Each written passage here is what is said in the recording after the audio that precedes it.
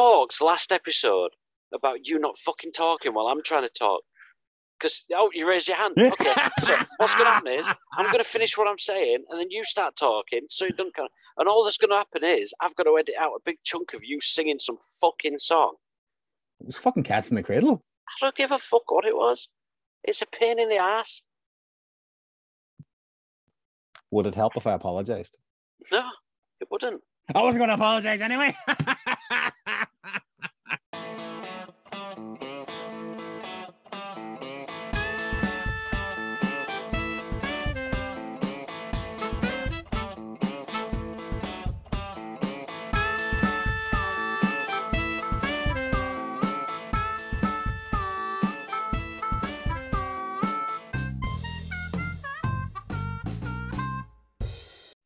Hello and welcome to another episode of the Movie Chef podcast where we make a meal out of movies. I'm your host, Tebbs, bringing you all the hip and happening news in the world of movies. And I can only do that with the sound there of my executive host, Mr. Garage Man himself, Corm. Hello, sir. Garage Man makes me sound like a right pervert. Garage Man. Yeah. Feels like garage. That should be like your serial killer name. The Garage Man. Well, do you know what? I was actually listening to a podcast the other day, right? And it's potentially, now it's not obviously funny, but it was a murder podcast, right? And it's about a serial killer in San Francisco in the early 70s. He's not been caught. And how his niche, they all have to have a niche, don't they? This guy's niche was he drew a picture of the person that he was going to murder, right? So he was basically, this is what they think, he's never been caught, so that he hated homosexuals, and he basically met them in gay bars, drew a picture of them, and then kind of got them down a dark alley, right? Do you know what they named him? Do you know what I love about them kind of stories? Mm-hmm. The serial killer, he did it because he hated gay people. And all he did to get rid of the evil hatred he had of these gay people was to go to gay bars, chat gay guys up, draw pictures of them, suck the dick in an alleyway, and then he killed them because he hates gay people. Yeah, proper way. But guess what they named him? Guess what his name was? Rapey McJohn. I don't know. Go on. The Doodler. It's every time I turn it on, it's like, welcome to the Doodler. All I can think of, Diddler. He's a diddler. Like, it's the worst fucking serial killer name I've ever heard in my life. The Doodler. He's there sort of like drawing these pictures of all these guys, and he's like, they're going to call me the fucking Zodiac too. I'm going to be the fucking Zodiac portrait artist or some shit. I'm going to be the Black Death of San Francisco. The Doodler. Yeah. Vincent Von Stabbyface. No, the Doodler. So what kind of week's it been? It's been okay. Weather's been so. I've been listening to a lot of podcasts. I've been listening to an awful lot. But I've been watching The Only Murders in the Building. Steve Martin Short. Oh, is that any good? The first episode, it was a bit, it's not great, but second and third episode dropped and it actually gets a lot better. I think it was just one of those teething problems. So the whole basis of it is that there's a building in New York that houses all these kind of ex-famous people, or people who are well-to-do. Someone gets murdered in the building, and three people kind of have a joint love for serial killer podcasts or this particular podcast, and they all kind of happenstance find each other, and then the three of them then try to solve a murder within the building. But at the start, I kind of thought, yes, it's a vehicle for Steve Martin and Martin Short more than Selena Gomez, and they're kind of trying to get back in, and it was kind of hammy. I was like, oh, it's not going to be great. But second and third episodes dropped, and it is a lot better. Like the first episode must have just been a glitch or whatever. Like, but the second and third episodes are pretty good. Like, so I'm enjoying it. Cool. Picks up then. What did I do? I went to the cinema last week. Yeah. No one talking through it this time. Nobody telling you the end of Game of Thrones again, though. No, went to see. Christ, if I hear that fucking story again, I might just jump down the phone and strangle you. It was fucking midnight. All right, I've been there. Anyone who's listening to this, I hear this story at least once a month. All I'm saying is, if there's a group of you there at fucking midnight to watch Endgame, maybe you're all bits of nerds that maybe some people don't have Sky and couldn't have caught up. Anyway, fuck them. I saw Shang-Chi. Very good. Very impressed. I have. Do you know what? I didn't mention obviously all the COVID stuff that was going on in our house over the last couple of weeks. So obviously the son has gone back to school and he's been pinged in close contact 3 times. We've had to go for 3 PCR tests, so they've all come back negative. But with the by chance of every time that we try to fucking book the cinema, he has to isolate because he's been pinged. So fingers crossed this week we will actually get to go see Shang-Chi. Well, fingers crossed. If you do, we will review Shang-Chi next week's episode. We were going to do a quiz, but if you see Shang-Chi in the meantime, I want to talk about Shang-Chi with you. Because there's a lot to talk about. I try not to be controversial on this. I leave you to do the wild accusations and flagrant disregard for being sued. You're very level-headed, and I'm not. If you want to compare Shang-Chi to another Marvel film, I would compare it to Black Panther. Just because it is one of the first superheroes in the Marvel universe. It's of Asian origin. It's an Asian actor playing this role. I think Black Panther, it was the first leading role to be an African American and the culture, etc. And I think if you want to compare origin films of people of color, am I still allowed to say that? People of color? I can't remember what I'm allowed to say, but you know what I'm saying. And listen, we're on the good side. If somebody has an issue with it, they'll let us know, and we'll apologize later on down the line. We're not saying anything in malice. No, but if you want to compare it to another Marvel film, I'd compare it to Black Panther, and I think it was vastly superior. Oh, really? Yeah, I think it was just better in every way. Yeah, I'm not saying Black Panther was bad. Black Panther was very good, and it was really enjoyable, etc., etc. But you talk about the quality of the CGI, quality of the villain, should I say? Listen, we're all on the same road. We all love The Thing, but we would all prefer to watch Big Trouble in Little China over The Thing. It's just that's just the way it goes.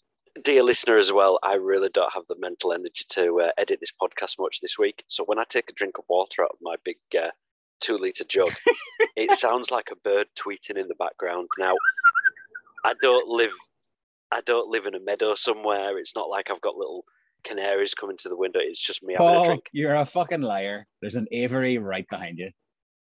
Hold on. There we go. I can't do this without taking a drink. So do you know what the worst thing is? It actually sounded like you were taking a piss. I can guarantee that he didn't take a piss, people. I can guarantee that he is sitting in a computer chair. And I can say, people, he can't see my lower half. Oh, you're right, actually. We did have something this week, though. Oh, it's my birthday this week as well. What are you getting me? A whole lot of love. A whole lot of love. Can't pay the council tax bill with a lot of love, Con. You can if you know the right guy. Bob, just give Bob a phone call. He'll come down to the back of the house and you're going to love him out. Oh, yeah. I watched The Green Knight today. The Green Knight? Yeah. Explain. It's a film with Dev Patel, based on one of the old sort of Knights of the Round Table legends. Okay. All I'm saying is, if you've ever wanted to see Dev Patel ejaculate, this is your film. Okay. So you can't move on from that. I'm sorry. I'm gonna. It's one of those films. It tries to be really deep and arty-farty, and camera angles going upside down, and conversations that seem to go nowhere, but they mean everything, and all this shit. But Dev Patel shoots his load. And then at halfway through, Dev Patel gets yanked off, and of course we have to see it. You don't see the full-on fire hose. You just see the product, and it totally took me out. But I just thought I do you remember the story? I think I told it on here one of the first podcasts. It was Barry Sonnenfeld, the director of Men in Black and Get Shorty and stuff. He actually started off in the porno industry, and he was interviewed and asked, so when did you decide that the porno industry wasn't for you? It's like the day that a guy shot his load in my eye. I was like, yeah, that would do it. That would probably do it for me, yeah. What's the film that I saw once with the guy that were talking about him working in peep shows and nudie booths and stuff? And he's like, what's your job? Mine's my job to clean the load off the windows. Yeah, clean the loads. Yeah, so anyway, so next week is either going to be Shang-Chi or we might have a quiz as well. I would say Shang-Chi. I'll get to see Shang-Chi during the week, so then we can talk about it. Or you're so excited there, Paul. Or it's going to be the big announcement that we've been trying to tell everybody about for the past month, and I still don't want to say anything, just in case. Yeah, we'll wait till it happens, and then we'll. Once it's happened and it's in the bag, all I'm saying is pull the hub and keep your diary empty. Keep your diary empty. We had the Matrix 4, the Matrix Resurrections trailer drop this week after much anticipation, and on first viewing, I was biting. I'm impressed. It looks interesting. And then I watched it a couple more times, and you know what? That enthusiasm waned very quickly. How about you? I have the same feeling. I'm interested, obviously, in the story. I'm interested, obviously, because the original cast is in it. I'm less interested if they start going down the same old roads with fucking Zion and script building and all that malarkey, because let's just be brutally honest. The first Matrix was a game changer. It's iconic, and it holds up. Yes, the special effects and things don't really hold up that much anymore. But the second and third movies are two of the worst movies that I have ever watched in my entire life. They are so convoluted, so garbled with, it doesn't make sense. Well, we'll come on to that when we cover them just before this comes out at Christmas. In terms of this then, my first thoughts are they could very well call this The Matrix The Force Awakens.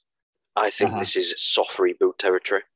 This is Neo has visions, memories, dreams, rabbit holes. Zion, he has memories of his past, and he wants to know what is the Matrix. And a Morpheus character, whoever it is, wakes him up from that. It's a reboot of the first one. I'm worried this won't be a continuation of the story. This is just going to do the same thing. It's going to introduce us to a new Matrix, and Neo's part in it. I think, the thing that let the last ones down is a lot of plot threads hanging, a lot of little nuggets of information that just kind of, the Wachowskis just went way too deep, way too quickly. It felt like, there was 5 or 6 films worth of lore introduced in Reloaded when it could have stretched out, and it felt like they were rushed. That's what I'm worried about again. Is this going to be one of those convoluted, dive in at the deep end and see where it goes, or is it going to be, like I say, a soft introduction? The other kind of, not caution, but the Wachowskis love the imagery. I mean, they love the subtlety and context, and there's a lot been said about how the first film, especially the taking of the red pill and being awakened from your virtual self into your real self, is an allegory for transitioning male to female, female to male. It's becoming your true self. It's waking you up to the world. The red pills are the estrogen colour that they used to give you in the late 90s, etc., etc.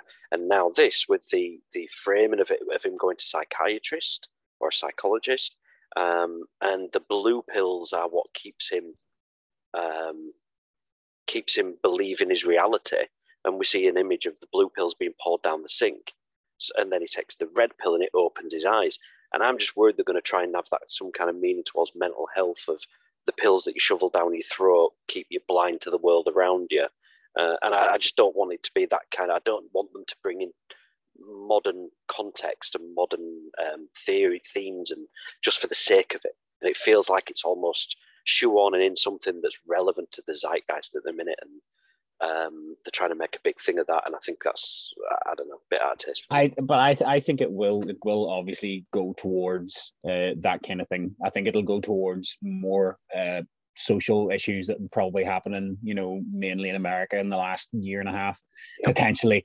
Potentially something about anti-vaccine, trying to do something like that. But the one great thing about the Wachowskis, and it always makes me laugh every single fucking time that I see it, is there's the Twitter reactions from Elon Musk when Elon Musk said take the red pill, and Ivanka Trump came back saying taken, and then is it Lana Wachowski came back going both y'all can go fuck yourselves. And that's just like, you know what? Yeah, okay. Just because you had the balls to say that to them two numbnuts, definitely gonna go see your movie now. So yeah, I don't know what the other side of it is. I went back and watched the trailer to the first Matrix and tried to compare this, and I think it's going to be very difficult to do game-changing special effects a second time round. I think that kind of thing happens once in a career. I don't think you can't be the Madonna of directors where you keep bringing in new stuff over and over and keep reinventing yourself. You say that, but Madonna did it for 40 years. But in terms of a director, being able to do some, James Cameron, I think is everything at this point is as realistic as it's going to get. Yeah, but in terms of even the bullet time special effects they did with the cameras and whatnot. But I don't know. I was hoping, like I say, I'm hoping for a step forward. But we've got the main questions. Who are these psychiatrists? Neil Patrick Harris and Jonathan Groff were both fantastic. I'm glad they're in that. We've got the Merovingian back, Lambert Wilson. We saw him at the end there. Good old Lambert. I just don't understand. Like probably the worst scene in any of the movies involved that character, and it baffles me why they would bring him back. When you talk about causality, it is about effect, and the effect is the causality. And then bang, bang. That's Cormac's head banging against the fucking wall. Bang, bang, bang. And you know what? It never ends. Like it literally goes on for about an hour and a half. That one scene. Do you know the best thing I think came out of that scene is like, oh shit, we've got werewolf and vampire programs. That's pretty cool. And then we don't see him again. He's like, all he was there to explain is about, I don't even know what he was there to explain. But the pieces of cake and a vagina. That's what it was there. Monica Bellucci. I mean, come on. Yeah. Sexual awakenings come. Oh, she awoke me a long time ago. Yeah, Monica Bellucci, 99, 2005. You can't see me, people, but I'm saluted. Let's go to some news then. Do you remember back in episode whatever it was? Was it one of the drinking episodes? Because it's probably hazy. I'm not gonna lie. I'm sure someone will go back and listen to our episode and tell us which one it was. But it was announced that Roland Emmerich was doing another earth-shattering movie. Hold on, right? No, let's talk about the actual real story, right? Because I picked up the story wrong. I didn't know you were talking about an actual movie. So I started to explain to you what a movie would be about a moon falling. And yeah, I pretty much nailed it. Yeah, you pretty much. The moon comes down, it does this. I'm sat there like, why is he finding this so funny? And then you said, I thought you were making it up. And I'm like, is this a podcast where we just make up movie ideas? Yes. Imagine Hollywood execs just listen to us on our podcast like, fucking Moonfall, these kids have got it. This kid got a better phone up Roland Emmerich. So Moonfall, we've got a synopsis now. Moonfall, a mysterious force knocks the moon from its orbit around Earth and sends it hurtling on a collision course with life as we know it. With mere weeks before impact and the world on the brink of annihilation, NASA executive and former astronaut Jo Fowler is convinced that she has the key to saving us all. But only one astronaut from her past, Brian Harper, and a conspiracy theorist, Casey. I bet he's a podcaster. 100%. Yeah. Every wanker's a podcaster. Every cunt with two fucking voices in their head is a podcaster. There was a guy on Twitter, a casting guy in Manchester. I'm serious. I'm going to try and find something that like needs two fat blokes to come on. But me and you are going to try and get extras in something. We'll do a podcast for being extras. But he said, "Oh, we're looking for like an insurance advert or something," and it was all like, Asian nurse, 25 years old, black family with two kids. All these different type of people. Fit, athletic, mid-20s. Man about town and stuff. I could get away with that. I just replied, "Let me know when you need overweight podcaster with a bad beard, and I'll be right round." These unlikely heroes will mount an impossible last-ditch mission into space, leaving behind everyone they love. They're going to nuke the moon, aren't they? Well, this is my problem with Moonfall, right? This is my problem. So just number one, well, there's many, but number one is I don't want to watch a movie where the moon falls because I will then believe that can happen because I am that stupid, right? And then I will worry about it, and it's something else that I don't need in my life that I have to worry about. Then next part of that is there's no coming back from the moon falling. Like there is no coming back, and it's in space. So if the moon falls, it's not necessarily going to fall on Earth. Do you know what I mean? Oh no, it is. This is coming right at us. Yeah, but like, can that happen? Maybe I'm just being silly. Can it happen? Well, we're about to find out. Well, do you know what? You're right. You're fucking right. All my questions will be answered. So this is Hal Berry, Patrick Wilson, Michael Pena, John Bradley from Game of Thrones. Right, soft lad called Sam. He's the podcaster. I bet you, yeah, he's the conspiracy theorist, he's the podcaster, and I bet you he's dropped about 10 stone. Oh yeah, he'll be ripped, won't he? He'll be fucking ripped. Donald Sutherland's in there as Holden Field. Donald Sutherland's still alive? Donald Sutherland is still alive. Let's not kill off any more actors. Shit, okay. Speaking of Aquaman. What? Seamless? We've got the latest toy release. Sorry, the latest new suit released from Aquaman 2, where he's looking.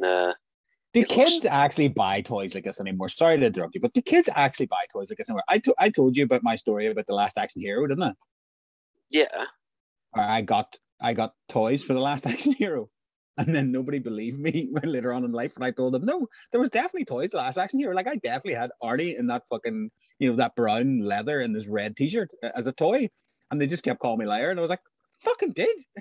But you weren't allowed to take them into school because you'd lose them. Well, only on your last day of school when you got to bring your toys in. We used to take games. They used to make us take board games in. Toys, board games. I always remember one of the guys in my class brought in his Super Nintendo as well. That was awesome. I bet it was.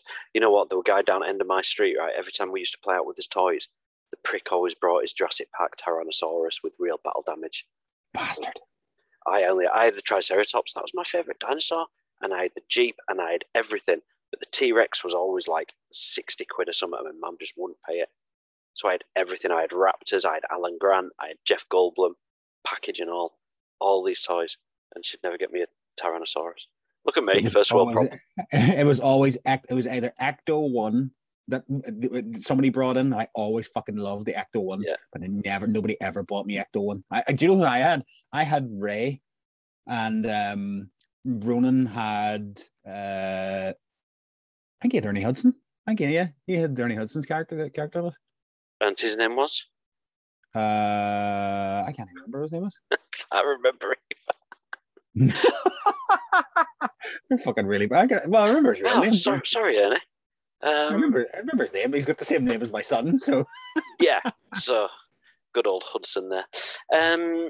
So anyway, that's happening. Aquaman 2. Winston Zedmore, of course. Yeah. Jesus Christ. You can get a Playmobil Ecto 1. £45 and 11 pence. What is this? The fucking toy show fucking podcast? Yeah.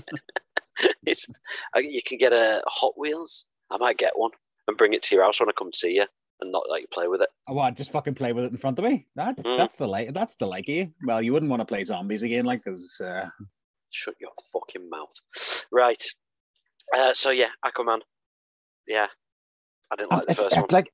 Like I'm serious. I don't know why it's been made. I genuinely don't know why it's been made. Unless it was taken like a Suicide Squad 2.0 turn, I have no interest.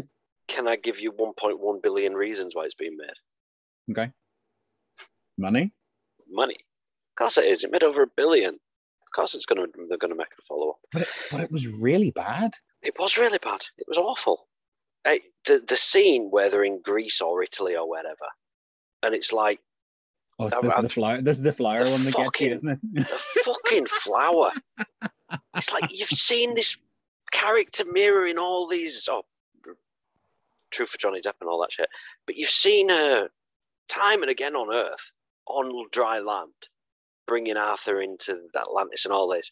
Oh, is this a flower? What can I do? Eat it? It's like, you fucking stupid bitch. And let's be honest. Let's be honest as well. There's flowers under the sea. Yeah. Maybe they're food. Maybe that's the food they eat. Maybe that's what we're going to find out. Maybe that's why we're getting Aquaman 2. Wonder what they do eat. What, fish? No. Should they control fish? They would be fish would be their friends, wouldn't it? So what the fuck would they eat? Yeah, but we control cows. And humans eat cows. We control them. Maybe not with his mind. But these people are like intrinsically linked to fish. You know what I mean? So they can probably feel the feelings of a fish. Probably not a lot of feelings going on a fish, but I don't think they would want to murder them. I feel you are tasty. 102. Mad Max, the Mad Max prequel Furiosa has been delayed. It's been pushed back to May 24, 2024. So it's not as a result of the pandemic. This has been, maybe the filming of it has. Is this the one that Charlize Theron has got pissed off because they told her she was too old? Yeah. This is also Charlize Theron that was went for an audition for the Wonder Woman film. And basically she was told that you're going to be playing her mother and not Wonder Woman. And she got really pissed off and stormed off. And it's like... Yeah, but you want to try and get 15 years out of these characters, out of these actors. You do, don't you? You do. Well, do you know what? Helen Mirren is still a fucking damn fine looking lady. Yeah, but you're not going to sign her up to the Furiosa prequel, are you? Not now. Fucking, I will if I make a Furiosa movie now. You'd sign Helen Mirren up to anything. Helen Mirren will be in my Mad Max movie. All right? Now I will make this promise to you, the listeners, and to fucking Helen Mirren. Okay. Your homework for next week, my executive host, you've got to give us your elevator pitch of a Mad Max prequel starring Helen Mirren. Okay. So that's for next week. Don't let me forget that. Jesus. Before pressure. We want the best Mad Max prequel starring Helen Mirren. If it's also with Tina Turner, I will allow it. Right, okay, cool. So anyway, Anya Taylor-Joy's in there as the young Furiosa. Chris Hemsworth, Yahya Abdul-Mateen is in there as well. And yeah, it's been delayed, so hey, look, it's going to happen. If it took God knows how long over getting Fury Road out, and that was fantastic. So I just feel that it doesn't have the chutzpah that's going to be holding people's attention for a 3-year delay. I don't think there's going to be a lot of juice. Yeah, it's not a Star Wars movie that you're hanging on bated breath for it to come out. It's not a Marvel movie where you're inching, oh, come on, I can't wait. And the excitement grows and grows and grows. I can't imagine that there's thousands, if millions of people around the world going, fucking can't wait for the next fucking Mad Max movie. I can't wait. I think it's one of these that'll probably make for like 50 million or something. And, make a decent movie for like $50 million. And all it'll need is about 200 to turn a profit. Yeah, maybe. I hope it's some. Well, anyway, look, it's it's happening in 3 years' time anyway. So hopefully, if we're still here, we'll review it. We won't. And we are getting Expendables 4. Just fucking die. Just some franchises are in the world that just need to fucking die. Fast and Furious needs to fucking die and go away. Expendables is up there. Just go away. No. What other D-list action star can we fucking pile through the door? Who's in this one now? Let's see. Oh, fuck, I can't wait. Who have we got? Well, Tony Jaa's in there. Okay, that's all right. You started off with a good one. I like Tony Jaa. 50 Cent. Brilliant, top notch. Because we all know fucking 50 Cent is a complete action star. Megan Fox. Brilliant. Can't wait. Cannot wait to see Megan Fox in another movie. There is rumors Jackie Chan will be in here. Brilliant. Do you know what I've missed? CGI to make it look like Jackie Chan's doing stunts again. Can't wait. And they will be coming back to join Jason Statham, Sylvester Stallone. Brilliant. Andy Garcia, action star Andy Garcia, yeah. Dolph Lundgren. These aren't all action parts. These are old men. These are fucking old men.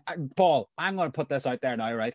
You put Sylvester Stallone, Dolph Lundgren, maybe not Jason Statham. You put Andy Garcia in front of me. I would fuck them all up.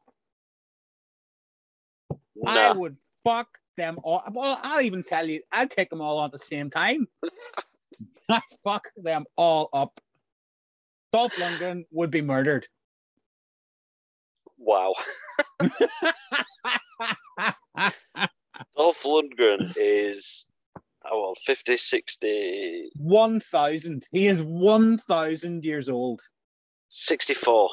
Yeah, I'd fuck him up. He's 64 years old and he's fucking...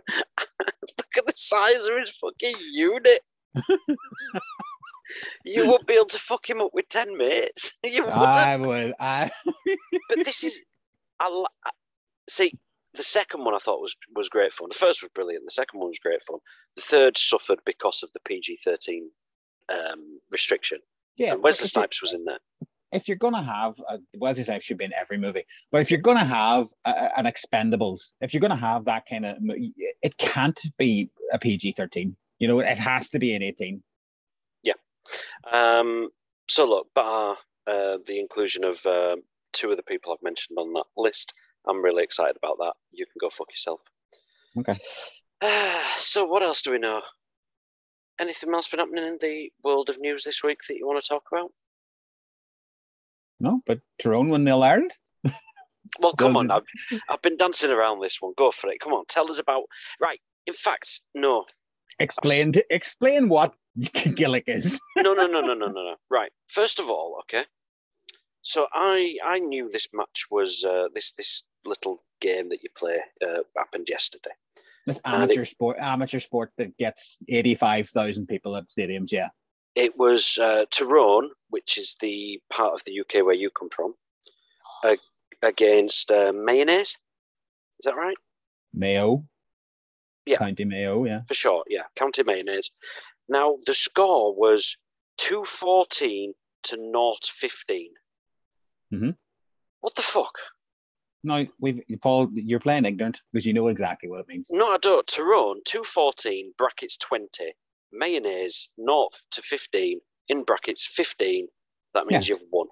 So, Mayo scored 15 points. So, basically, when the ball goes over the bar, you've seen a Gaelic goalpost before, haven't you? Yes. Like rugby ball goalpost. Kind of, but there's a net underneath. There's a football net underneath. If the ball goes into the goal, it's 3 points. But they generally don't add those points on to the other one. So they'll generally just say if they score 2 goals, it'll say 2. But basically that's 6 points. Okay. And the 14 is the ones that are kicked over the bar. So Tyrone scored 20 points and Mayo got 15 points. Tyrone won the All-Ireland final. They didn't expect to win the All-Ireland final this year, but we did. The heroic boys bringing the Sam Maguire trophy back up the road, Paul. Up the road to Oma. I mean, what level is this? Is this like... Gaelic football is an amateur sport. Right. It is an amateur sport. The players don't get paid. But really? They don't get paid. But they can basically fill a stadium of almost 90,000 to watch this amateur sport. Fill it with what? Mayonnaise. That's why you won. You were taking on a condiment. But yes, Tyrone won the All-Ireland final. I would say that most people in the UK would love Gaelic football. They would probably prefer hurling because it's so fast and frenetic. But if you ever get a chance to watch a game of hurling, I would seriously get you to watch it. It is fantastic. Fastest ball sport in the world. Faster than lacrosse. Lacrosse derived from hurling. There's another episode. There you go. So yeah, well done to Tyrone and well done to Mayonnaise. Uniting Ireland. Forget. If anybody wants to look up the curse in Mayo, look it up. It's a very interesting story as well. Or maybe some week I will tell it. The curse in Mayo. Curse. Right. You can't just Have you drop never a nigger, no. Curse of Mayo strikes again as Tyrone take all Ireland. Okay, so let's see what they're saying. Let me try. This isn't very interesting, for people. This is interesting.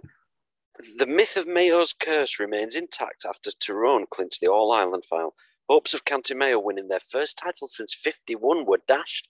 So they haven't won the title in 60 years, 70 years. So the story, I believe that the story goes that when they won it the last time, they were celebrating too much and it disrupted a wake or a funeral, and a curse was put on the Mayo team that they would not win another All-Ireland until every single member of the team was dead. So there is one member of the team left, and I believe he's 91 or 92, and it will be very, very eye-opening if, obviously touch wood, he doesn't die, but if he does die and Mayo then go out and win an All-Ireland, because they haven't won one since 1951. Imagine that guy stood waiting for a bus and there's Mayo fans next to him. You push him right. But it's bittersweet because he's part of the last team to win an All-Ireland. So, he's that bit of the past that they want to love, cherish, and remember. But also, if he doesn't pop off this fucking mortal coil, we'll never win another All-Ireland. So, Well, anyway, good. I'm glad you won the thing and you had revels, and well done. Thanks very much. I'm just thinking back to all the praise you gave Leeds United when we won the championship that summer. But no. What, cheating Leeds United? See, I didn't mention Tyrone. See, I didn't mention Tyrone cheating. See. Anyway, should we talk some Norse gods? Let's talk about. Yeah, okay. Right, Thor, probably the Marvel superhero that most closely reflects myself and you. Physically? Handsome, tight bodies, long, luxurious, flowing hair. Adopted brothers. Gods. Yeah, I get it. Yeah. So this week we are covering and having a look at the Thor trilogy. We've done Iron Man, we've done the Captain America trilogy, and now we're going on to the final of that holy trinity of original Avengers that have been good enough to be given at least 3 films, and that is Thor. So should we start at the beginning then? Thor 1, released in May 2011.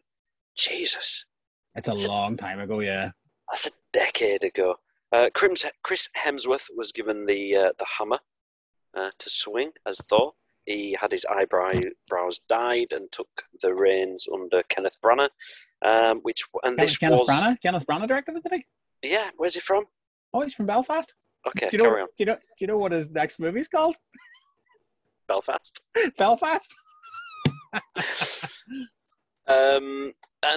So we had Thor. Now, this came as part of the MCU. It was still sort of fledgling at the time. This came after Iron Man 2, I believe. So what did you think?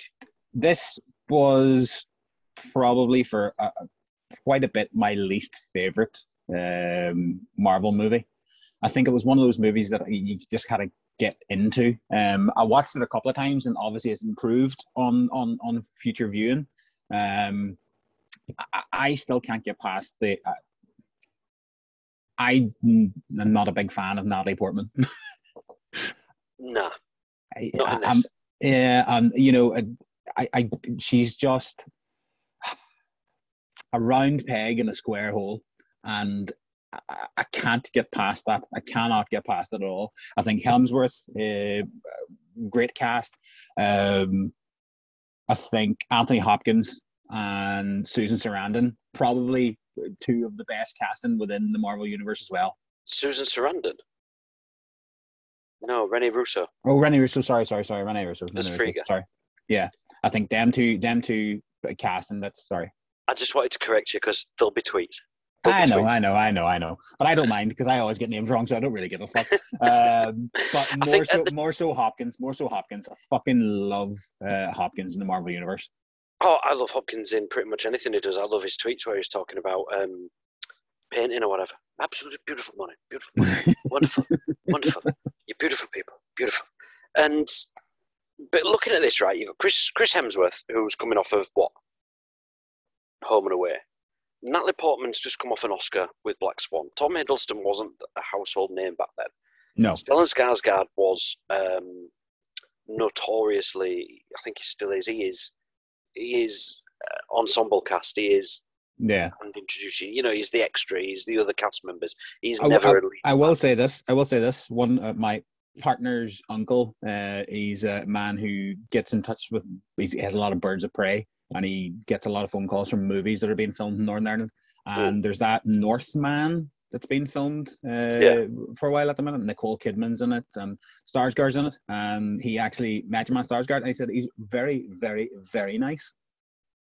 I'm not saying he's not. I'm just saying I don't think a lot of people I'm just saying stop talking about him, you prick, all right? He's a fucking nice guy. I'm just saying I don't think a lot of people would be rushing out to go see the new Thor film because Stellan Skarsgård's in it. That's all I'm saying. So Natalie Portman was probably, I won't say she was square pegging around hole. What I'm saying is I think she was probably the biggest name they could get at the time. But she's a fucking proper star. You know what I mean? But she's a star and she's a fantastic actress. Yeah. Maybe not so in trilogies. We'll come on to that. But I think every film in the Marvel Universe in phase one especially had to serve a purpose, whether it's introducing a character, introducing an Infinity Stone, or moving some kind of plot forward. I don't think many of these films had that purpose for things like, Guardians of the Galaxy 2 was almost a standalone film. Mm-hmm. Ragnarok does move the story, and I think after sort of phase 2 onwards, all the films start merging together a hell of a lot more. Doctor Strange and Ragnarok and what have you. Yeah. Do you think at the start of these, the evolution of these movies, like your Iron Mans, your Captain Americas, your Thors, do you believe that they would have known everything down the line of what was going to happen in the movies? I don't. No. No. I think they had a plan. I very much think they've got a plan for the next 10 years or what have you.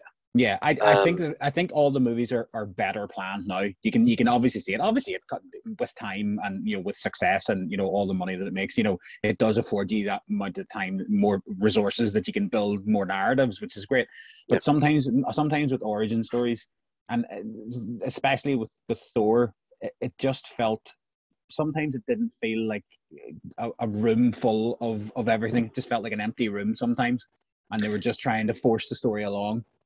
Well, it was very much an introduction, and I thought Kenneth Branagh was a great pick for it. It's the Asgardian mythology. It's very Shakespearean. It's brother betraying brother, betraying king, and trying to usurp thrones, and it's very Shakespearean. Kenneth Branagh absolutely revelled in it. I think he did a bang-up job with this.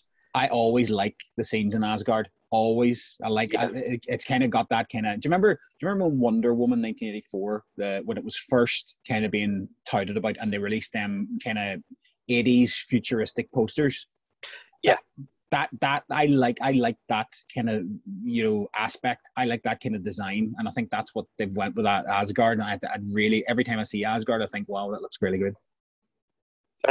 What I will say is the scenes on Earth probably didn't service that as much. We needed to see Thor on Earth. We need to see why he wants to become this protector of Earthrealm. But very much, if you look back at it now, you can see where there is a Marvel film sort of trying to burst out. And it's the scenes with Natalie Portman, with Stellan Skarsgård, with Kat Dennings in her early role as Darcy before she was introduced in WandaVision. And it was bringing all these characters together, obviously. But it is trying to. It was some of the humor really landed with me. I thought it was some of Yeah, it yeah, very yeah. funny, and some of it was Chris Hemsworth, Thor, continuously being run over by Natalie Portman over and over again. You see this. I was thinking about this the other night, and I think me and you had this conversation, the fish out of water thing, and how much we despise the fish out of water thing. I think the first Thor movie introduces the fish out of water very, very well. It's not an annoyance. You know, he understands that he has never been to Earth, and he understands that things are going to be different. But it's not a kind of, you know, looking at fucking parking meters and shit like that there. You know what I mean? Because he's been to so many worlds and he's seen so many different things. Nothing really phases him. But, you know, he does obviously have a couple of social faux pas and things like that, but nothing phases him. You know, he's not looking at a car for 20 minutes. Do you know what I mean? For me, it's always the coffee cup where he finishes his drink and he's like, "What's this?" That's funny. Yeah, that's great. That's great fun. And another slams it down. This obviously, again, I think this served a purpose of not only introducing Thor, but introducing Loki as the big bad. And going back onto, you say, planning ahead, I think from what I've read, and again, it's never been from Kevin Feige or anyone like that, but the early assumption was they're saying we need to get to a point where S.H.I.E.L.D. know about Thor and he's ready to be introduced and Loki is somewhere, you know, something like that. Mm-hmm. And they said, we don't care how you get from A to B, just make sure you get to the end place.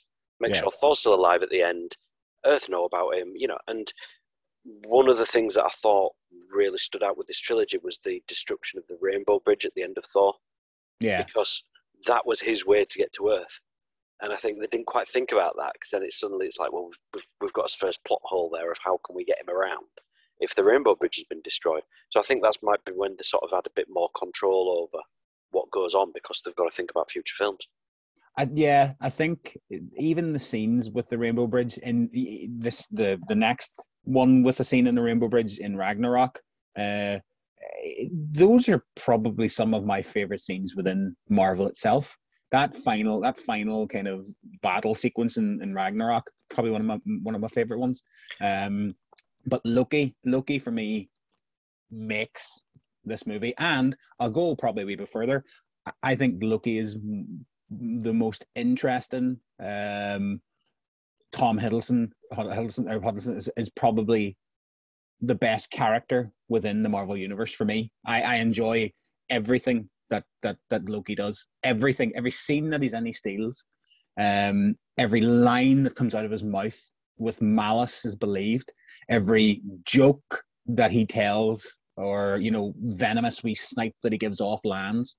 You know, as an all-round character, I just think there's nobody better within the universe. And the revelation in this that he is the son of Laufey, the ice frost giants, and he'd been adopted by Odin. And again, it goes back to those. It's a story of a family at the end of the day. It's a young boy, the young man that he's been jealous of the opportunity that his older brother's got all along. Believes his dad doesn't love him, and actually now then finds out that it not even his dad. There are core family sort of conflicts at the heart of this. Yeah, it's a superhero film, but there is some really interesting stuff, and Loki is always at the front of that. The one thing that I wanted to just mention about was with this one is they've all got something that would really work for them to these films, even Dark World. And Thor's, for me, was always about his redemption.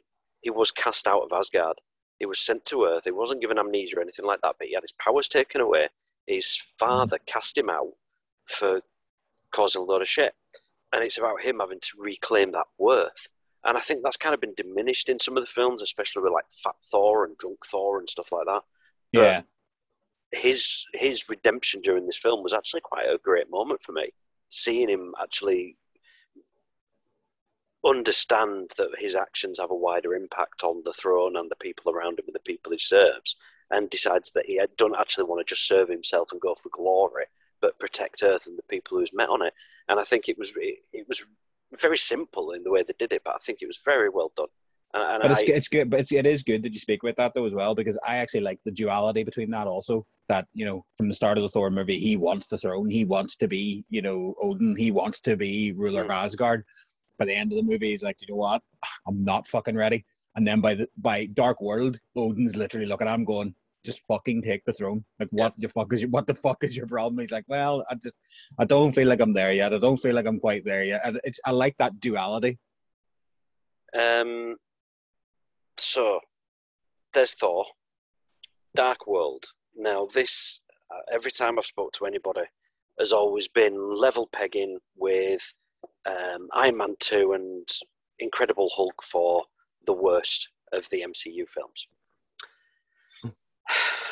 Yeah, I agree. Yeah, but it's like one of those things, right? I think me and you've had this conversation a plethora of times. If you have, 24 cakes in front of you and with 24 different bakers and 24 different ideas as to what is a good cake, you're going to like some other cakes more than others. Now, you still want to have cake and you're still going to eat the cake and you're still going to enjoy it in some way. That's what I feel about Dark World. There are some really, really good set pieces. There are some really good things in Dark World. Introduces us to the ether. But I think a large part of Dark World falls whenever we're returning to Earth. Yeah, again, 100% agree there. Thor: The Dark World was coming off the back of Iron Man 3, so it had a lot of expectation on it. And again, it's a placeholder. All this film had to do was introduce an Infinity Stone, because that's what you were doing for Thor Phase 2. Do you remember how excited me and you were to go see Dark World? Like we were so fucking excited, and then at the end of it, it was kind of like, yeah, that was a film we saw. That was a movie. See, Dark World had to introduce the ether. Guardians of the Galaxy introduced the Power Stone.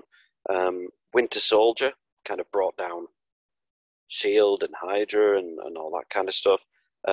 Avengers: Age of Ultron were bringing them all together. And then we had Ant-Man, which again was a placeholder. But Thor: The Dark World, the main purpose, same as Doctor Strange, was to introduce an Infinity Stone. I keep thinking back what went wrong with this the most. And I think Alan Taylor, who was a director on, was it the first series of Game of Thrones? Uh-huh.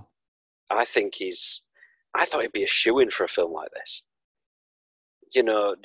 Taking the Shakespearean Asgardian family, all that kind of stuff, the Game of Thrones stuff, and just going a touch darker with it, heightening the stakes, making it more realistic, and I don't know where he's gone wrong with it.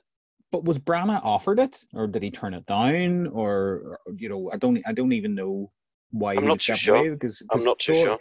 So the first Thor obviously got very, very good reviews, and it made a lot of fucking money. So I would kind of guess that obviously with the evolution of the character through other movies, Avengers Assemble and things like that, that if you've been successful, like the Russo brothers, when they were successful with Winter Soldier, they were offered more. According to Metro, Kenneth Branagh explained why he didn't return for the sequel was because he explained that he had originally planned out his Thor trilogy, but felt he needed to separate from the franchise because the stakes were so high. However, he did not rule out coming back for another one. Okay, fair play then. So basically, I think this is the old creative differences. He's come in and said, no, this is the way I want to do my Thor trilogy. Well, the stakes are now higher. The stakes are now Infinity Stones. The stakes are not Frost Giants and arguing with your mother. So, yeah, fair play to him that he's took a step back rather than doing what he did. But now, it was mentioned at the time that Natalie Portman wasn't actually very happy about being in this film. Yeah, so she turned down even the chance to be in the later movies as well, didn't she? Like she didn't want to appear in Endgame or I can't even remember the other name. She was in. No, it was just Endgame. Oh, Ragnarok. Oh no, Age of Ultron. They had to kind of explain. Yes, Age of Ultron. But it was because she was offered the opportunity to work with the woman who directed Wonder Woman at first. I'm forgetting the bloody woman's name, and I'm very sorry. And can you remember the woman who directed Wonder Woman? No, Patty Jenkins. That's her. Thank you very much. And apparently she was, they said to Natalie Portman, we're going to bring Patty Jenkins in on this. So she's like, oh, great, I'll sign up. And she signed up, and then they dropped her for Alan Taylor, and then went, well, you can't leave now because you've already signed up. So she didn't really want to be in the film. Even the second post-credit scene at the end of this film, where Thor returns to Earth and kisses Jane Foster on the balcony in London, that was actually Chris Hemsworth's girlfriend in a wig. That wasn't Natalie Portman doing that. So she didn't even come back to do the post-credits. What do you think? Think of positivity. What's positive about Dark World? Yeah. Malekith. I enjoyed Malekith. I thought he was a good character. Did you? Yeah, I thought he was interesting. Awful. I thought it was just a waste of Christopher Eccleston. Yeah, but I thought he was kind of an interesting kind of character. I didn't believe, that he was an ultra powerful god, but I thought it would have been more. He could have been more sinister. He could have been more of a Loki character with like comedy, if you know what I mean, if that makes any sense. Yeah. But he could have been more like that, but he kind of played it more subtle and quiet and timid, and I don't know. I liked in this that the romance between Jane and Thor was developed. It wasn't kind of just forgotten about after the first film. It wasn't just tacked on. Him wanting to save her life when she absorbed the ether and taken her back to Asgard, which she knew he shouldn't have done.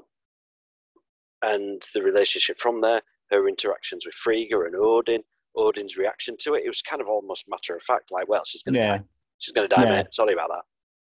But I like that's one of the things that I like about Anthony Hopkins, because his kind of character, he is a bit of a ball bag, and all the time, even when he's being nice, he's always a bit of a ball bag. And this was also one of the first films that, apart from Coulson, where they actually brought him back, but it's where they actually killed off one of the main characters as well, which is Frigga, which is Thor's mum. Up to then, like I say, Coulson, but they brought him back in the TV series. Up to that point, there hasn't really been a death in the MCU. Now, it's Thor's mum, but that's pretty, I think I'd say it's pretty high up in terms of getting rid of people. And I think it was good that they actually stuck to that and committed to that and kept to it. There's just lots of little things that annoy me about this, that I'm one of these people where I see something in a film and where it's something that's factual, that's so easy to research, and they get it so wrong, just really annoys me about the whole film. Do you know which bit I'm on about? No, go for it. I'm talking about the when he lands back in London and he gets on the tube and and he asks the directions to Greenwich. Now, what they say to him on the train is, it's just 3 stops down there and round the corner. But that's absolute bullshit. That's really, really pedantic, though. Who gives a fuck where Greenwich is? Well, no, because millions of people use the tube each year, right? Millions of people use the tube each year. But let's be honest, right? There's probably a select number of people who are watching Thor Dark World who will annoy, and you are fucking one of them. But do you know, if I was to be writing a script and I'll say he's going to land in New York and he's going to get on the subway, I'd look at a fucking subway map. I know, but them kind of things happen in movies all the time. It happens constantly, and Ireland is one of the worst for it, because whenever people are filming, anything to do with Ireland, like every town is down a fucking cobble street in between a field. Every city is very close together. Belfast and Dublin, you could throw a stone from Belfast and hit Dublin. That is just the way the movies are. I think it's just fucking pedantic. Well, see, he gets on the tube at Greenwich. Are you googling it? I'm going to sit and tell you this one. He gets on Charing Cross. Okay? The London Underground map. It's on postcards. It's on tea towels. It's not hard to find. Yeah. And he says, which way is Greenwich? It's 3 stops from here. And at Technically Ron on Twitter has rewrote the script. He said, which way to Greenwich? Well, this is the southbound Bakerloo line, so you need to change at Waterloo, get the eastbound Jubilee up to North Greenwich, but then you need to get the 118 bus for 15 minutes. Or you can change at Waterloo, get on at the Jubilee line, but get off at Canary Wharf, then get the DLR southbound to Greenwich, and then you just walk around the corner from there. That'd be more realistic. Yeah, I know, but like the one thing that we're not saying about this movie is that thank Christ that it's that bit shorter, because he didn't have to explain the tube routes. It was like in Trainspotting, where it's set in Edinburgh, and you're watching the beginning bit, and obviously running down the street in Glasgow. People who live there know this. yeah, but like to the average eye, they won't know. Open your eyes, people. Open your eyes. Yeah, but apart from that, it was just bang average. I haven't gone back and watched it in a long time since I did this. I don't think I'm going to go back and see it again. I'll tell you the biggest, not even, it's not a compliment at all. The biggest thing that I can say about Dark World is I watched it less than 2 weeks ago, and I cannot remember how it ended. Ragnarok, then. Let's get on to Ragnarok. Yes. Yeah, I very much maligned Ragnarok for such a long time. You hated it. I really did. But I will hold my hands up. I will hold my hands up, because there's a few movies in life that I watch and I just don't get, and I'm like, I don't like it. Tropic Thunder was one of them. So first time I watched Tropic Thunder, didn't particularly like it. American Pie for me. First American Pie. Yeah, there you go. First time I watched Tropic Thunder, didn't particularly like it. Second time I watched it, I was like, that's an okay. Third time I watched it, I was like, yeah, do you know what? I fucking get this movie now. I really do. And the fourth time I watched it, I just now, every single time Tropic Thunder is on the TV, I watch Tropic Thunder. I enjoy it from fucking start to finish. Everything in the movie I like. But I'll be honest, Ragnarok is probably gone from bottom 3 Marvel movies, probably to top 5. Oh, easily. Yeah. It's amazing how Taika Waititi can do that. Yeah, I love the fact that Marvel picked these directors, and instead of having them fit a mold that has been developed from one director that has to be used in all the other films, Schneider, they've actually let the directors do their thing with that palette. They've let them produce, and they say, we want Thor to go to this planet, and we need him to meet the Hulk, and we need him to get back to Earth at some point. But other than that, you go for it and you tell the story in your way. And Waititi has just been a revelation with this, I think. Yeah, I think you can feel his presence on every aspect of this movie. The comedy, which I kind of wanted to overpass, the first time around watching, it does get me giggling. But I think it was when we were doing the first quiz with the nerds, and they told us the story of how they can't have an individual Incredible Hulk movie. So this is where they entered Incredible Hulk into Thor's universe through a lot of the comic ones that they couldn't obviously do in a movie with Incredible Hulk. But yeah, everything about from start to finish in Ragnarok, I get, and I'm impressed. Even Kate Blanchett, unbelievable in it as well. Like, yeah, and I was a bit. I'll be honest, when I was first watching this, Thor had gone from, even as far as Age of Ultron, he was the well-spoken, strong one of the group, always a bit sort of stoically silent at the back, and he'd have to go find the stone and do the thing by the father, and see you later, my friend. Blah, blah. And as soon as this came in, it was like stoner surfer dude kind of humor, almost a bit dumb. Just one line at the beginning where he's in that cage, and it's like, you've been here for 5 years on your own or something, so he's just gone a little bit doolally, and it was a big character change, but it works for him. Yeah, it definitely works. Definitely works. I actually, when you watch the first and second Thor and then watch Ragnarok, it just feels like another movie and another character. Completely different character. There was no evolution from that comedy side of Chris Hemsworth and Thor from Dark World into Ragnarok. It just literally started from dot at Ragnarok. And this was, again, watching this, I watched all these three one after the other, and you put this side by side with Dark World, and it is just an explosion of colour and music and humour.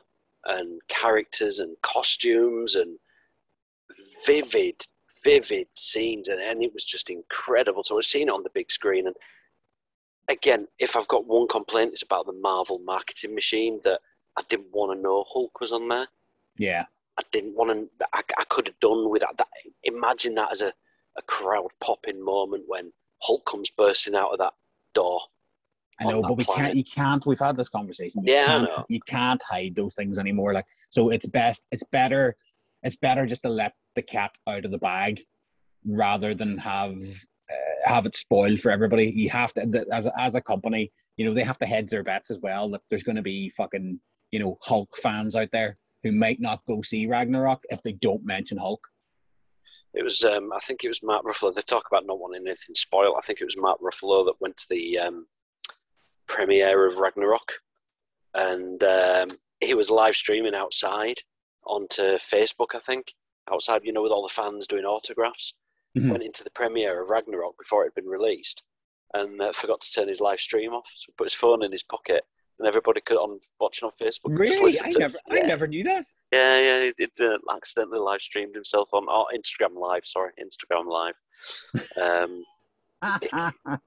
So everyone's there on Instagram, like, listening to the film happening. It's like, fucking hell, look, is there?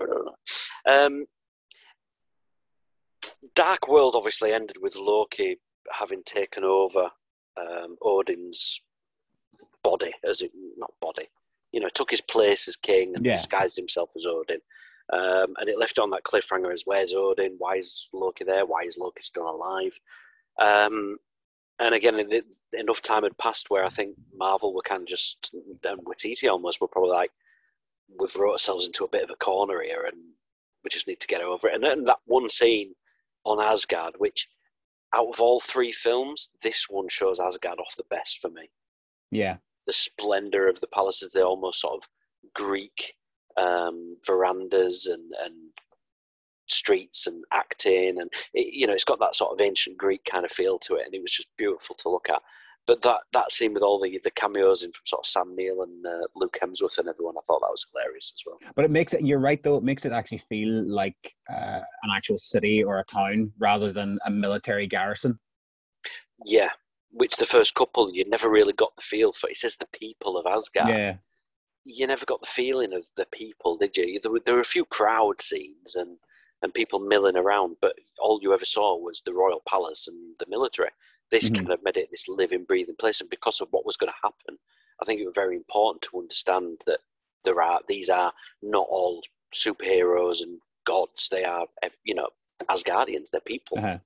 But there's so many like things that I can pick out of Ragnarok that I thoroughly enjoy. Like anything to do with Goldblum, it's just fantastic. Any scene that he's in, he steals. Anything that happens, he's brilliant. I think again, Loki is partly one of the most interesting people within this movie as well. Valkyrie, again, they're introducing characters who are fantastic, and it is enjoyable from start to finish. The only downside I think is, for me, was Ruffalo. because I think what they did with Thor in turning him into that kind of comedic kind of character, they've tried to throw Ruffalo that pitch as well, and I just don't think it works for him. Because he, like any of the future ones, I remember the fight that he has in the last two Avengers movies. What was the first Avengers movie? What was it called? Avengers. Well, in America it was called the Avengers. Over here it was Endgame. What was the movie? What was the one before Endgame? Infinity War. Sorry, fucking my mind is blank. When he's fighting inside, the big Iron Man suit, the Hulkbuster suit. Yeah, he's trying to be funny in that as well. When it's not a funny movie, and it's kind of like they're just trying to accommodate. This is the reason why I didn't like Ragnarok at the start, because they were just trying to make everything a Guardians of the Galaxy. Guardians of the Galaxy was a hit.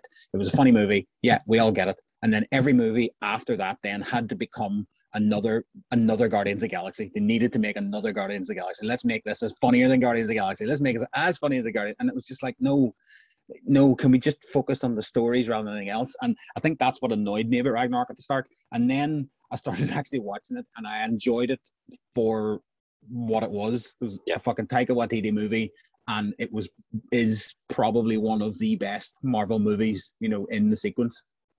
I think it's one of the best Marvel films from a like a solo hero point of view. Yeah, definitely. I mean, and you look at even people like Karl Urban, his character at the start annoyed me. By the end, he's got his redemption, jumping out, and saving the people and all the people of Asgard. It is, and even the characters that were in the previous ones, I can't obviously remember the name though. Ray Stevenson is one of them. All Thor's friends. Basically just killed. So we don't need to deal with these people anymore. Boom, they're all dead. Bye. See you later. Yeah, and they were very popular characters from the comic books. Again, I've said time and again, I love the stories of the comic books. I just don't have the patience to sit and try and read back through 70 years of backstories.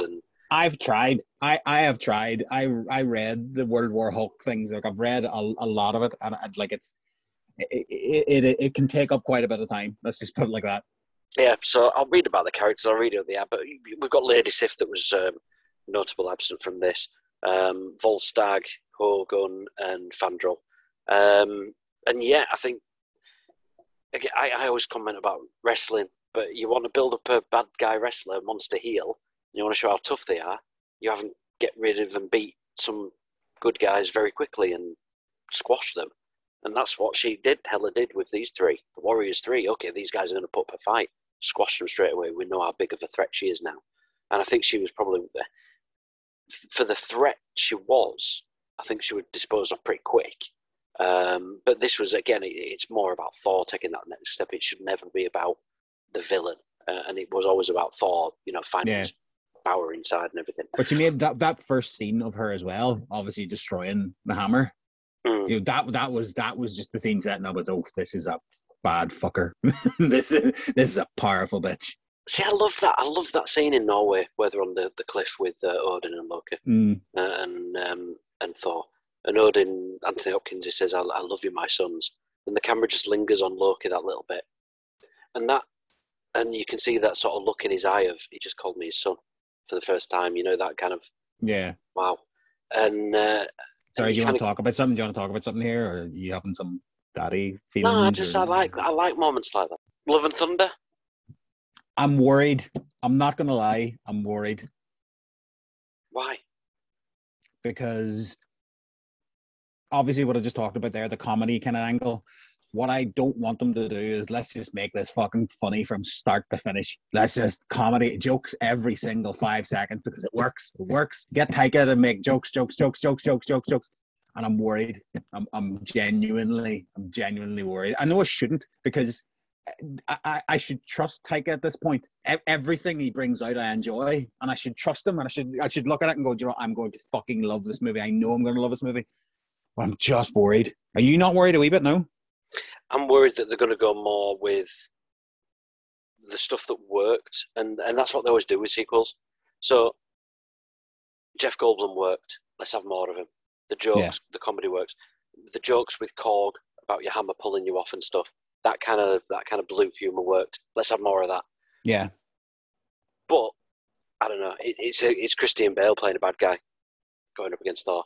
So I'm looking forward to it. I think it can. Really... Yeah, but everything in it to me screams good. Everything in it to me screams good. That sounds so awful. That's why I'm worried. I don't want to be let down. Everything in this movie. This could be one of the best Marvel movies. This could be one of my most favorite Marvel movies.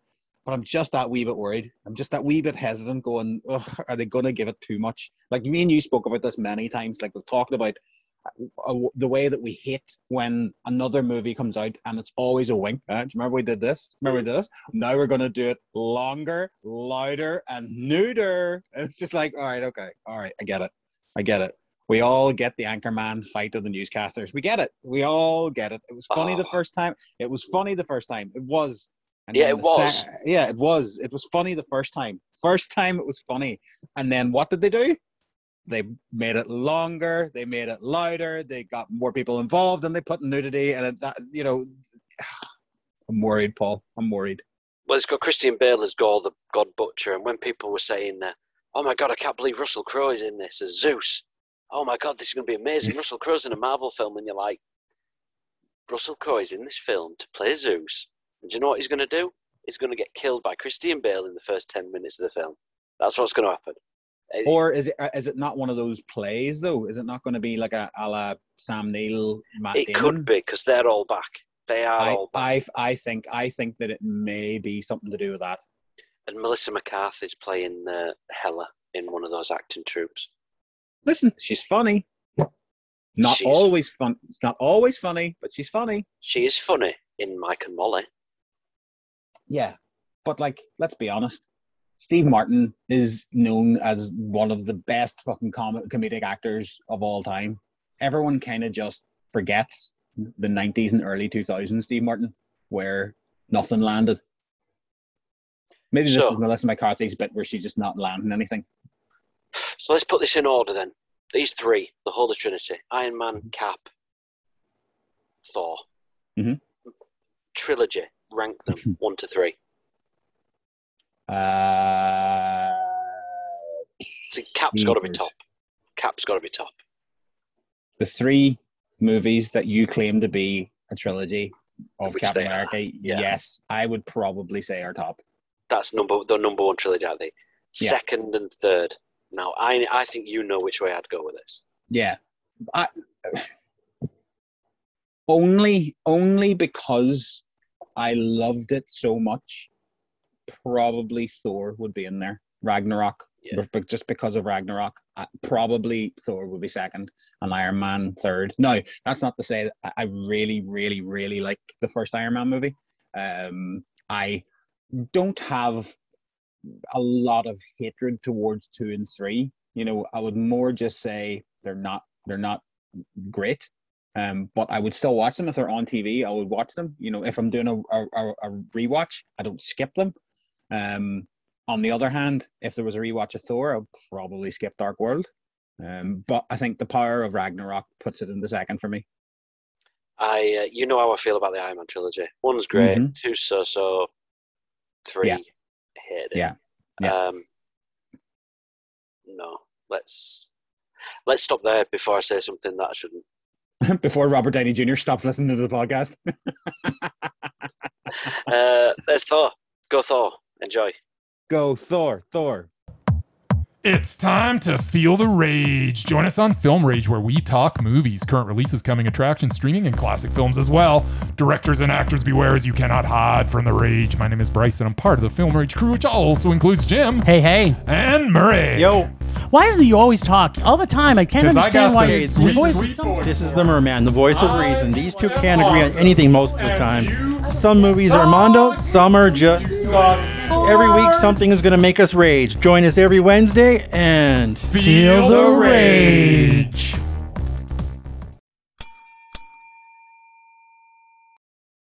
Okay, let's finish up. What do we know for next week? Well, we've already discussed what we know for next week. Yes, if I watch Shang-Chi, we're going to do Shang-Chi. And it would give me an extra couple of days to do a quiz. Yeah, so it's either going to be quiz, it's going to be Shang-Chi, it's going to be our special surprise, it could be anything.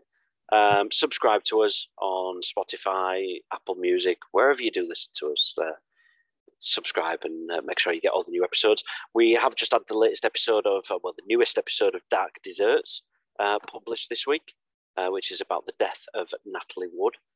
So if you can give a listen to that, let us know how you think, because we're trying something a bit different. We'd appreciate that. Follow us on Twitter at PodMovieChef, where you can find out about all the new episodes and find out actually quite a lot more information than you do from any of our other social media platforms, such as Instagram. How's Instagram going, Com? Hello? What? Yeah. Yeah, Instagram. Sorry, what? Yeah, it is a thing. I get. Yeah. I mean, you knew how sort of keen I was about Dark Desserts, making sure everybody knew about it, because like I said, we're trying something new and something different, and really keen for people to understand what it is we're doing. So what better way than to talk to them through Instagram? So let me just have a quick look at all the posts you did for it. Yeah. Hello. What's that? Sorry, Paul. Somebody knock on my door here. No. Sorry. I'm just looking at Com. You don't seem to have done any posts about the brand new. What was it? What?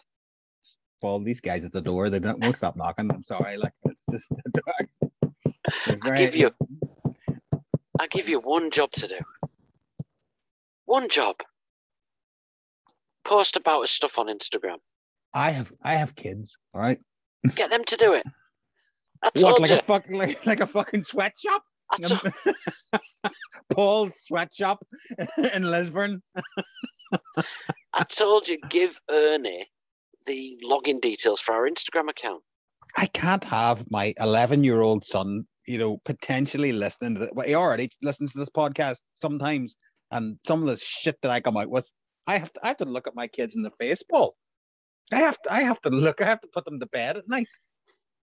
Daddy, why does John Hamm have such a big penis? Why do you think I want my children to be saying things like this to me? I have to separate church and state, So the reason why I don't post on Instagram is because I don't want my 11-year-old son seeing about John Hamm's penis. All right, there we go. There's my excuse. All right, I don't have another one. I don't want you posting pictures of John Hamm's penis. He can just tweet pictures of the podcast. He can tweet whatever he wants or post whatever he wants. But could I post pictures of John Hamm's penis? I'd like you to post something. I promise. Anything? I promise I will do it this week. I promise I will be on it. I will be on it like a car bonnet. Cool. We need to do a menu about a director soon because we haven't done a director yet. Who would you like to do? Kubrick? We could do Kubrick. Nah, Kubrick. Nah, I was thinking Spielberg. Yeah, only if we can stick in 1943, 1942. 1941. Ah, that classic. Unforgettable.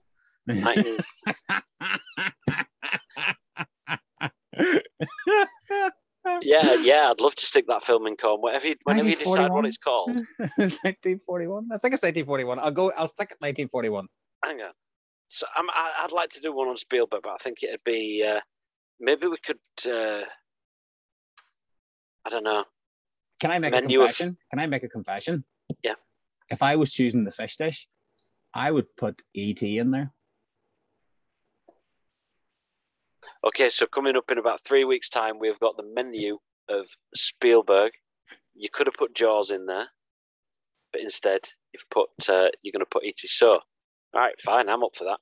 I'll have the starter and the dessert or something. You can pick the main and the fish. You're putting E.T. in the fish dish. Yeah, I fucking hate E.T.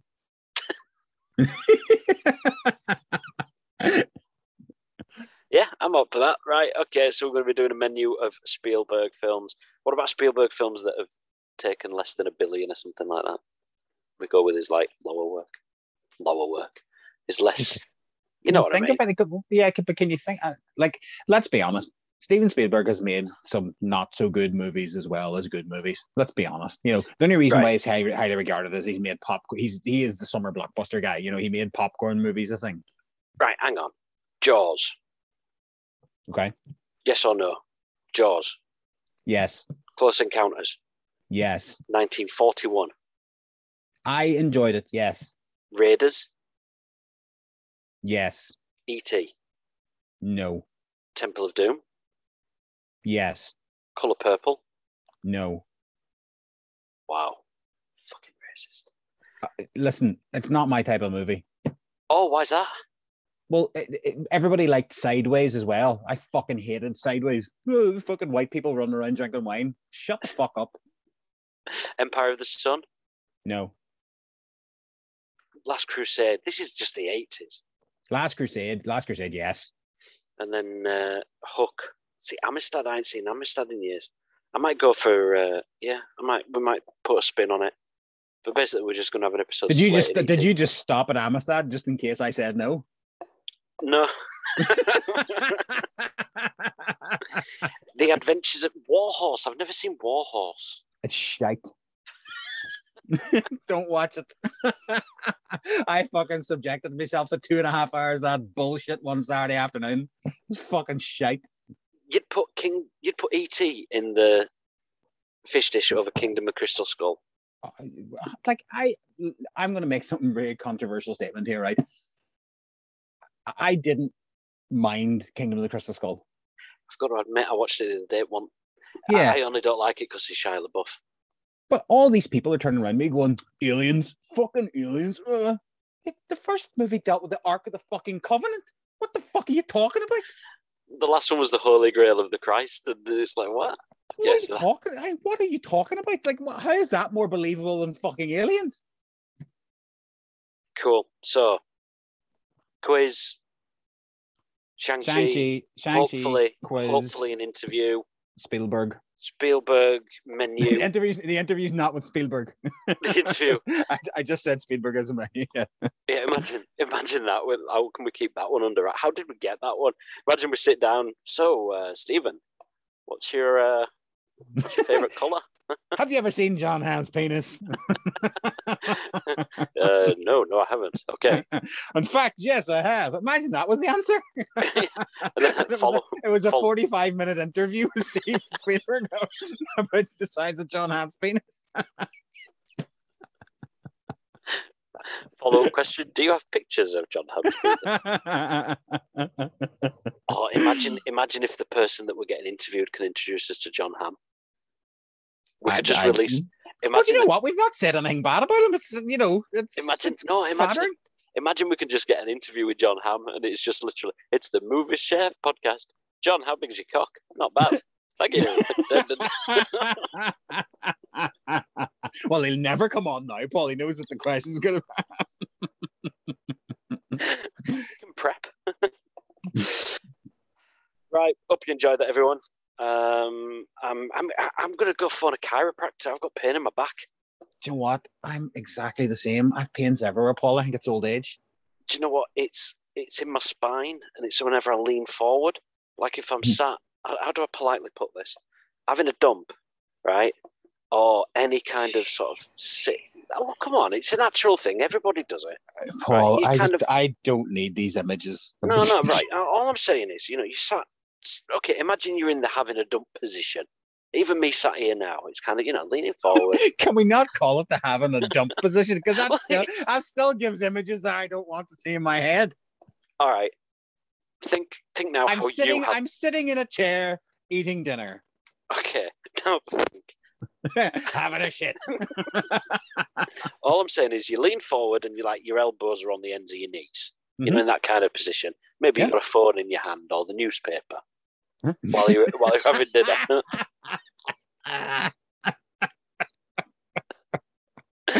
You sat having dinner, leaning forward, elbows on your knees, doing a crossword, and bottom of my spine just feels like somebody's stabbing a fucking screwdriver into it.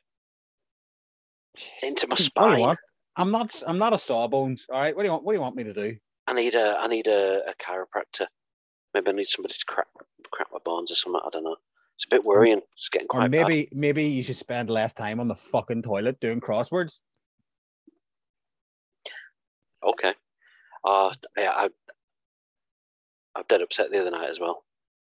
I was supposed to be going Did somebody do your crossword? No, I was supposed to be going to my friend's house. Mm-hmm. I was supposed to be going around to see a friend. Mm-hmm. Fell through. So I'm going to see my friend next week. Okay. Cut my fingernails and everything.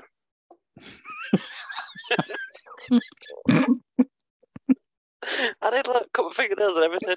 Wash my socks, wash my underwear, clean my underwear on everything. I've sat there fucking hell. Got the text through. Can't make it tonight. I'd shave my pubes for nothing. Fucking raging. Paul, are we still doing the podcast? Yeah, we're still doing it. I feel that this is a conversation we should be having outside of the podcast.